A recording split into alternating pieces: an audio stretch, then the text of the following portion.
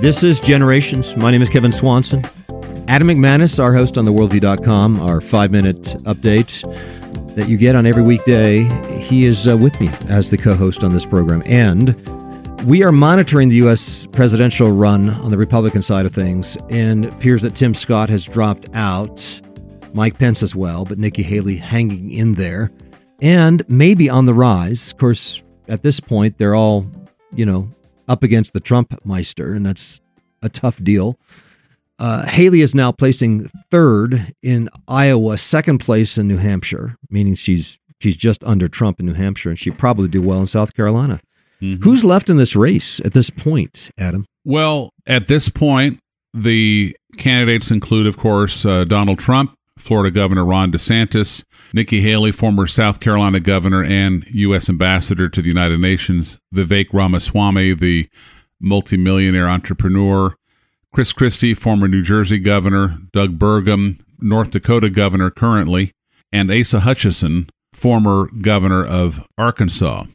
Now, the candidates who've dropped out, in addition to Tim Scott and Mike Pence, the South Carolina senator and former vice president, respectively, include Larry Elder, the conservative talk show host who ran against Gavin Newsom for California governor, Will Hurd, who is from my neck of the woods, a Texas state rep, former CIA agent who was pro-abortion, quote-unquote moderate. Perry Johnson, Michigan businessman, spent a lot of his fortune on trying to make inroads into the nomination, but it didn't work. And then Francis Suarez dropped out. He's the Miami mayor who is serving his second term in Florida's second most populous city. It seems that Nikki Haley is somewhat soft on abortion. She was a bit of a disappointment, the Susan B. Anthony pro-life speech that she gave back in April. Basically says, I don't want to judge anyone for being pro-choice. Lines like that just make everybody sense a squishiness about her position on abortion. And you don't get that from the governor of Florida, do you? No. A striking contrast. When you hear a line like that, you know what my first instinct is to do when I hear about Nikki Haley saying there's room for someone who's pro-choice? I grimace. I literally, my bottom lip goes down where I'm thinking, ooh, that's terrible. Where's the conviction? By contrast, to his credit, Florida Governor Ron DeSantis signed the heartbeat bill into law, which says if a heartbeat has been detected, typically at the 6th week mark in the development of the child in the womb, then a child can be protected. Literally, that's the earliest stage when anyone even knows they're pregnant anyway. So that really saves upwards of 98% of the babies in the womb if that is championed in a given pro-life state like it has been in Florida. To his shame, honestly, to a lot of our pro-lifers' surprise, Donald Trump in that interview on Meet the Press said it was terrible, just terrible, that Ron DeSantis had championed the heartbeat law that protected the baby at 6 weeks. Apparently, Donald Trump thinks that's too early. I think he's gotten so used to kind of flying by the seat of his pants and saying the first thing that comes to his mind. And a lot of times it's a good instinct, and he's right on the money because he's saying something that's true and something that's right. In this case, he was dead wrong because that baby is worthy of protection, and it's not terrible. It's something to be applauded. For a man who is, through God's appointment, I suppose, in that position, but almost singly responsible for having overturned Roe v. Wade through the appointment of 3 Constitution-focused justices, Neil Gorsuch, Brett Kavanaugh, and Amy Coney Barrett, which led to the overturning of Roe v. Wade in June of 2022, was perceived to be the pro-lifers' champion, to be the baby's champion. And so we were all frankly dumbfounded by his Meet the Press comment that what Ron DeSantis did by signing the heartbeat bill into law was terrible. So, in my view, Ron DeSantis has really emerged as the strongest pro-life candidate among the remaining GOP contenders for the presidential nomination. Well, it's difficult to find principled candidates running for top offices of the country. There's so much political maneuvering going on, especially after the reversal of Roe v. Wade and then the failure of the pro-life vote in Ohio, Kentucky, Kansas, Montana, it's been a 0-4-5, in Virginia, I think, on the pro-life referendums since the reversal of Roe v. Wade last year, meaning that, these politicians are going to be trying to figure out where the American public is on the issue, and they're going to adjust their rhetoric and their position accordingly. And for that reason, I would say, it's going to be a tough race. It's going to be one of the most interesting races we've had in a very long time, given that we have this controversy surrounding Donald Trump and Kennedy jumping into the race. So this is definitely going to be something of a three-way race for the top office of the United States of America, and we'll see what happens. I would say on the Ohio election, November 7th, which ultimately resulted in enshrining abortion into the Ohio Constitution, allowing for abortion to take place through the day of birth, negating parental consent, and a host of other problematic developments, that it wasn't so much that the people were chomping at the bit to put abortion into the Constitution. There was purposeful confusion on the ballot between the August ballot initiative than the November one, not to mention the millions upon millions of dollars that left-wing groups and Planned Parenthood and George Soros and, fill in the blank of all the typical leftists, how much money they poured into Ohio. I would not be surprised if they did not outspend the pro-lifers 2 or 3 to 1. I don't know. I'm just speculating, but oftentimes, people that are just trying to hold their head above water and raising their family and going to work and paying the bills, paying attention to the intricacies of a given ballot initiative or a candidate for office sometimes gets put on the back burner, and they just go with the instinct from the ad that they most recently heard, the ad that they heard the most. And so, Ohio elected Governor Mike DeWine. This is a pro-life governor. Yet they voted pro-abortion on this ballot initiative, and I don't think it's because they're demonstrably, as a people in Ohio, pro-abortion. I think they were confused, and there was a lot of misinformation. Most typically, the pro-aborts were saying, well, if a woman has a miscarriage or is going through an ectopic pregnancy, she will not be able to have access to medical intervention to have that child that has died removed from her body. And so it sounded like something that was an overreach, and people who believed that lie from the pro-aborts, that somehow women who were suffering through miscarriage would not be able to be treated after their child had already died within their womb, they were understandably confused. Well, I guess time will tell, but I think the heart of this nation is rotten to the core. It's a terrible, terrible country. This nation loves to kill babies. They kill them by the tens of millions, and we haven't done anything about it to stop it as a nation. And I think the people in this country are in worse shape than some of their leaders in this particular case. And so I think it's the churches. If it wasn't for the churches standing up, I think we would have won it. If the churches had stood up and taken the position and admonished their congregation to vote against a radically pro-abortion measure, I think we would have won the election. But the churches are too silent still, and this nation is an apostate nation. Its heart is rotten to the core, and there needs to be a repentance amongst the grassroots of this nation. If there's going to be a turnaround in politics. I guess that's my position. We'll be back with more in just a moment on the Generations broadcast.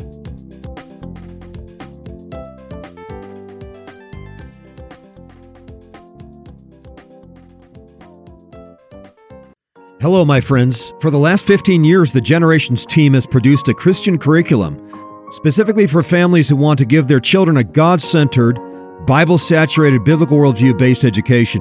Our commitment is to restore the Christian faith, generational faith, in an age where we are losing faith in this country and almost anywhere around the world, where Christian children attend secular schools or use secular curriculum and imbibe secular culture. Now, we're not relying on the pre-Christian Greeks for an educational model here. We're not relying on the post-Christian secularists for the education model either. our curriculum is based in a biblical worldview. We put hundreds of Bible verses in the history books and integrate the truths into the subjects. We want to glorify God on every page of the science books. We immediately integrate knowledge into life application and natural revelation with special revelation. We keep Christ at the very center of the history books with preparing the world for Jesus and taking the world for Jesus. I believe God is calling this generation in this highly secularized age to a radical change in how they disciple their children. Please check out our program for education of your children and grandchildren at www.generations.org.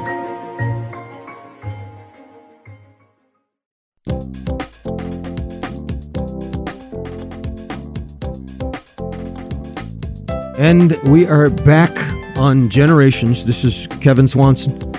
Adam McManus with me as well. And in the presidential race, it appears that three candidates are ahead.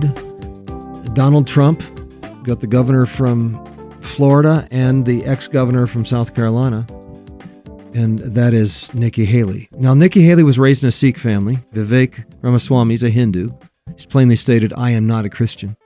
Got any clue as to whether Nikki Haley has got any true Christian faith, or is she somewhat connected with the heritage of her Sikh family?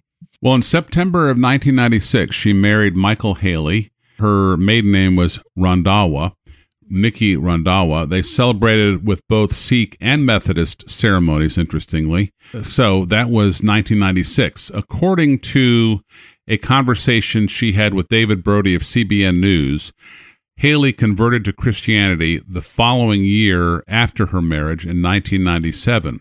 She and her husband regularly attend the United Methodist Church, although she does attend Sikh services once or twice a year. I mean, if I'm a Christian, I would not attend a Sikh service. That makes me kind of wonder. So in a Christianity Today interview, and I thought this was perhaps telling, when asked whether or not she hopes her Sikh parents convert to Christianity, Haley responded, and this is about as politically correct as you can get, quote, "What I hope is that my parents do what's right for them," end quote. Well, if you believe that Jesus Christ is God incarnate and that the only way to heaven is through him, as John 14:6 clearly articulates, then the answer, even though it might have stepped on her parents' toes, would be, yes, I pray that they come to know Jesus Christ as I have. So that's a little summary. Such developments going on in the major Christian nations around the world, or those nations that had some Christian heritage to them. Nikki Haley raised in a Sikh family. Ramaswamy's a Hindu. And don't forget that Humza Yusuf was installed as the first Muslim leader of a Western nation. Yusuf is serving as the first minister in Scotland now. So Scotland's got a Muslim leader at the top office. Great Britain, of course, is led by a Hindu as well, a man by the name of Rishi Sunak. And friends, there's a great irony here that these nations that once brought Christianity into India and Muslim Sudan and elsewhere in the 18th and 19th centuries, these nations, Scotland and England, now led by Hindus and Muslims. So again, the once Christian nations of Scotland and England, and to some extent America, have opened up the Muslim leadership and Hindu leadership. By the way, 4 Muslims and 3 Hindus in the U.S. Congress today. We had a Muslim background president of the U.S. For 8 years, and we may have a Hindu president soon. This is what happens to post-Christian nations. They tend to prefer Muslims and Hindus to lead them in the post-Christian era of these once Christian nations. I can't think of a nation that was more committed to Christ and more committed to missionary service than Scotland and England and America. These were the top missionary sending nations in the world for 900 to 200 years. Think about William Carey and, of course, the St. Andrews Seven that went off to India as well, and I'm going to say about the 1820s, 1830s. These were the first major Protestant missions in India, and to the extent that, 2% of India now call themselves Christians, and that came out of the labor of so many Christian missionaries that gave their lives for Jesus to bring the message, the gospel of Jesus, to these far-off countries. And now these are the countries that are being led by Hindus and Muslims. Interesting irony, isn't it? It is. It's sad. And I'm glad you're saying it. You're connecting some very interesting dots. we have these data points, but it's helpful when you take a moment and step back and give us the biblical perspective and give us the big picture. I think the question people are asking is why? And I ask the same question, why? Obviously, post-Christian, we get that. These are post-Christian nations, and post-Christian nations are anti-Christian, tend to be. Been there, did that, got the T-shirt, and burned it, kind of an attitude towards Christianity. And burned it. Yeah, because, well, these nations prefer Muslims and Hindus. Even somebody who might favor Muslim jihad over Christianity, they would prefer him over a Christian like Mike Pence.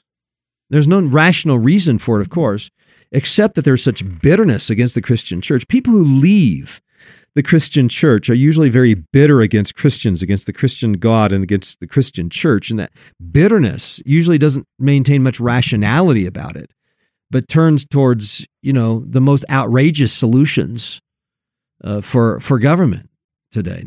Now, I think we should review the state of the world today. Okay, so where are we today? Given that we cover these news stories practically every day, number one, Hindus are killing Christians in India today.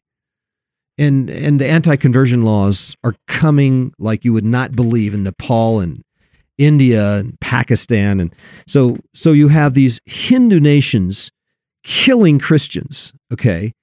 And then you also have Muslims killing Christians by the tens of thousands in Nigeria and elsewhere.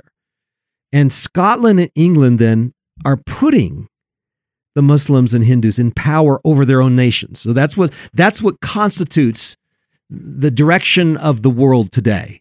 Yeah, Hindus are killing Christians in India. Muslims are killing Christians in Nigeria and elsewhere.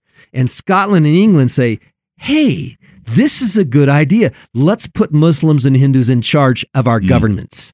Sad. Is that interesting to you? Yeah, tragic, really. Tragic, yeah. Well, you have referred to the notion of religious pluralism, which is kind of the politically correct worldview of today, accepted by the elite at all levels, government, academic, media, etc. But really, religious pluralism is more about polytheism, isn't it? Yeah. And I think the average person would probably say it's not so much that we're, anti-Christian. They would probably say, yeah, but we're just trying to be more pluralistic. Can't we all get along? Yeah. We're just gonna, it's a cool thing to bring in, Hindus or Muslims or Satan worshipers or some eccentric religious advocate. Just bring that into the mix. It'll be fun. It's like a feather in the pluralistic cap. Yeah. I think that's it. I think that's where most people are thinking. I don't think they, consciously think we are so anti-Christian, we've got to bring these other religions in and prefer them over Christian leaders. But it assumes, of course, that pluralism is the right religion, that pluralism or polytheism is the right way to go. And of course, the idea of polytheism or pluralism is that there are many truths. There are many gods with conflicting value systems, and so it turns into just chaos eventually. Ethical relativism, of course, is one of the derivatives here. What the Western nations are drifting into is pluralism and ethical relativism, but the end is chaos. So I've asked this question before. You probably remember this question. Let's say that you're in charge of the educational program of a nation, and you're sitting down and you're saying, okay, how can our government education system, how can our government adopt monotheism, polytheism, and atheism at the same time, and they all get along with each other? That's just not possible. Yeah, I mean, think about it. The monotheists, like Muslims, are going to be upset with the polytheists. The atheists are going to be upset with the monotheists, and the polytheists are certainly not going to get along with the monotheists.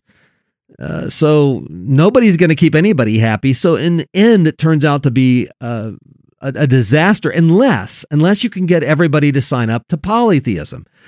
Unless you can say, okay, we're all going to be polytheists from now on, or that we worship the state. And I think that's typically what happens to these empires that turn away from God, is they turn towards polytheism and the worship of the state. And that's what these governments are migrating into in our day. But I think we should caution people concerning Hinduism. Like every every political system has something of a religious worldview under which it operates. And so you're going to pick your system. You're going to pick your religion. You're going to pick your worldview. You can pick the polytheistic worldview. You can pick the Hindu worldview or the Muslim worldview. Now you put Hindus in charge of your governments, and eventually they're going to allow the burning of widows on their husband's pyre and temple prostitution and the rest. Think about this. There are still 400,000 child prostitutes in India.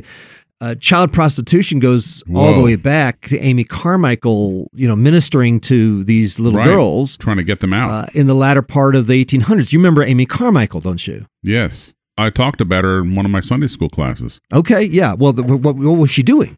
She was trying to save. She was trying to rescue them. These little girls that were being processed into the temple prostitution. That's what the Hindus are about. I think people need to understand that there's not really the will to obliterate this child prostitution from India or Sri Lanka or any of these other nations in that area. The Muslim law system also permits and encourages slavery, and that's a no-brainer. They've been doing that for nigh into 1,400 years, all the way through history. They still are engaged in the slave trade. The Muslim law system allows for the killing of Christians, the beating of wives.